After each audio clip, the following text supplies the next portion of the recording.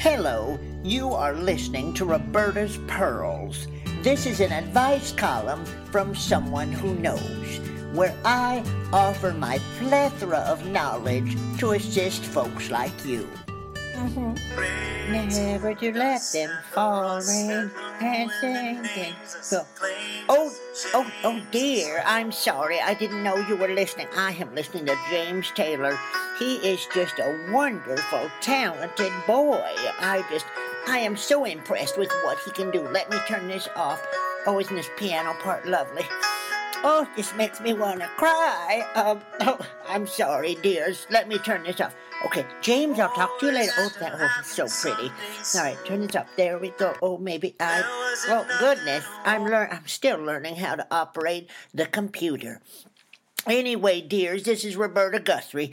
So nice to talk to you again here on the computer. I hope you are being good as we listen to this, as we, have time together here. Just a couple quick notes. Let's see. Sylvia, next time you cook acorn squash, make sure it's in the oven for at least an hour at 350. Not like 45 minutes, not a half hour. That thing was just tough as a rock still. So I just want to put that out there. Also, you can probably hear Mr. Chirples. I'm recording in my front living room today, and Mr. Chirples is here. Hello, Mr. Chirples. Hello.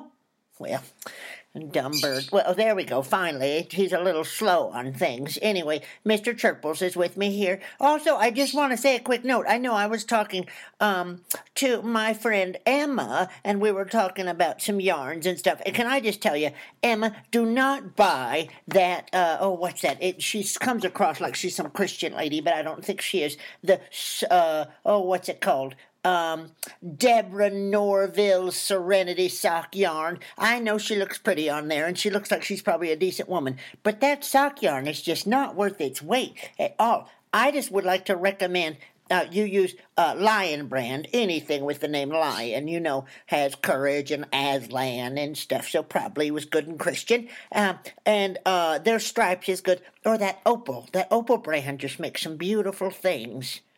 That's got me thinking about some things here. My nephew, Raleigh, is suggesting that I get sponsorship for my little weblog podcasty here.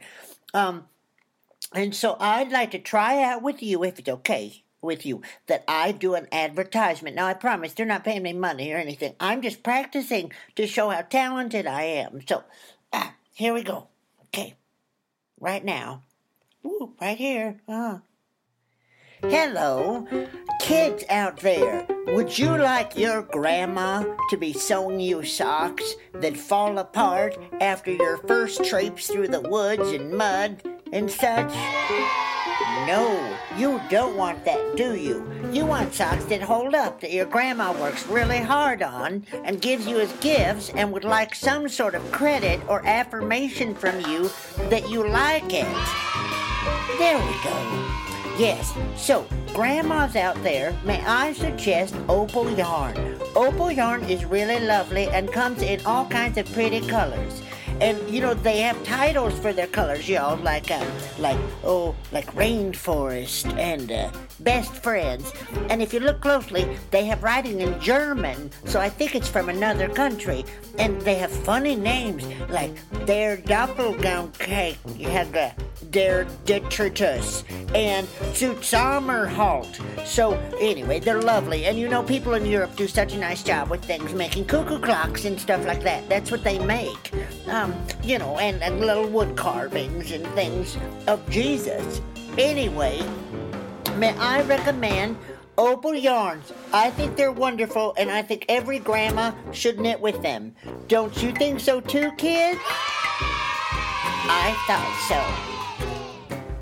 Opal Yarn actually had nothing to do with this ad or the group Tin Hat Trio, whose bizarre song is playing at this very moment. Do not use yarn to rescue small animals out of wells or to tie up children to chairs in case they weren't behaving properly. Any misuse of the yarn is not, the company is not liable to pay you money because you didn't do something reasonable that you were supposed to do with the yarn, but you instead just did something absurd, and now you feel like you're supposed to sue them. This offer is not valid really anywhere. Well, I think I did a pretty good job there, don't you think so too, Mr. Chirples? Mr. Chirples?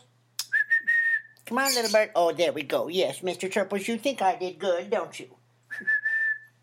I think he does. Oh, my goodness, there is the door. I am so sorry, my friends. I need to go get this. Oh, who could it be? Just wonder.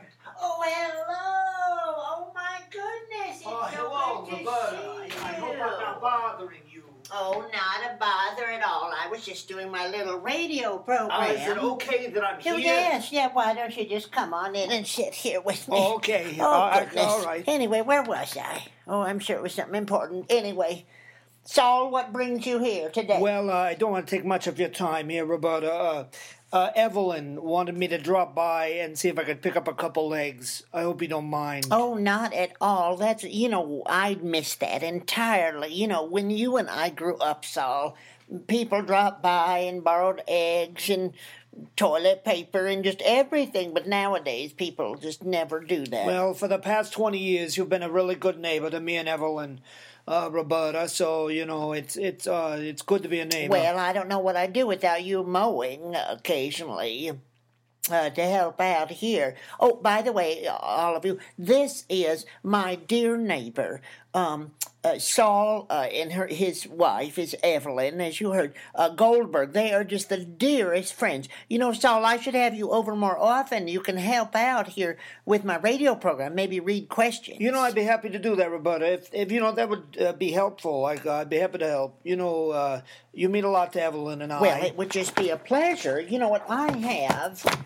I don't have an internet letter, but here, I have a letter. Would you read this portion of this letter to me, and we'll do like with Dear Abby, all right? Sure, but this is a newspaper, and it really does say Dear Abby. Shh, don't tell, dear. We're gonna practice, like I can answer. If I can answer her questions, I can answer any questions. Just go on ahead, shoot, don't tell. Oh, okay, I can do that. Let's see here.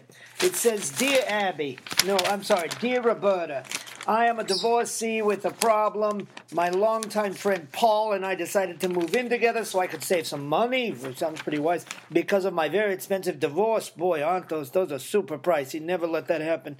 Anyway, the problem is I think I'm falling for him, and I really get jealous when he brings dates home. So when I told him I'm starting to have feelings for him, he said he cares for me, but not that way. How can I keep my jealousy in check so I don't ruin a good friendship?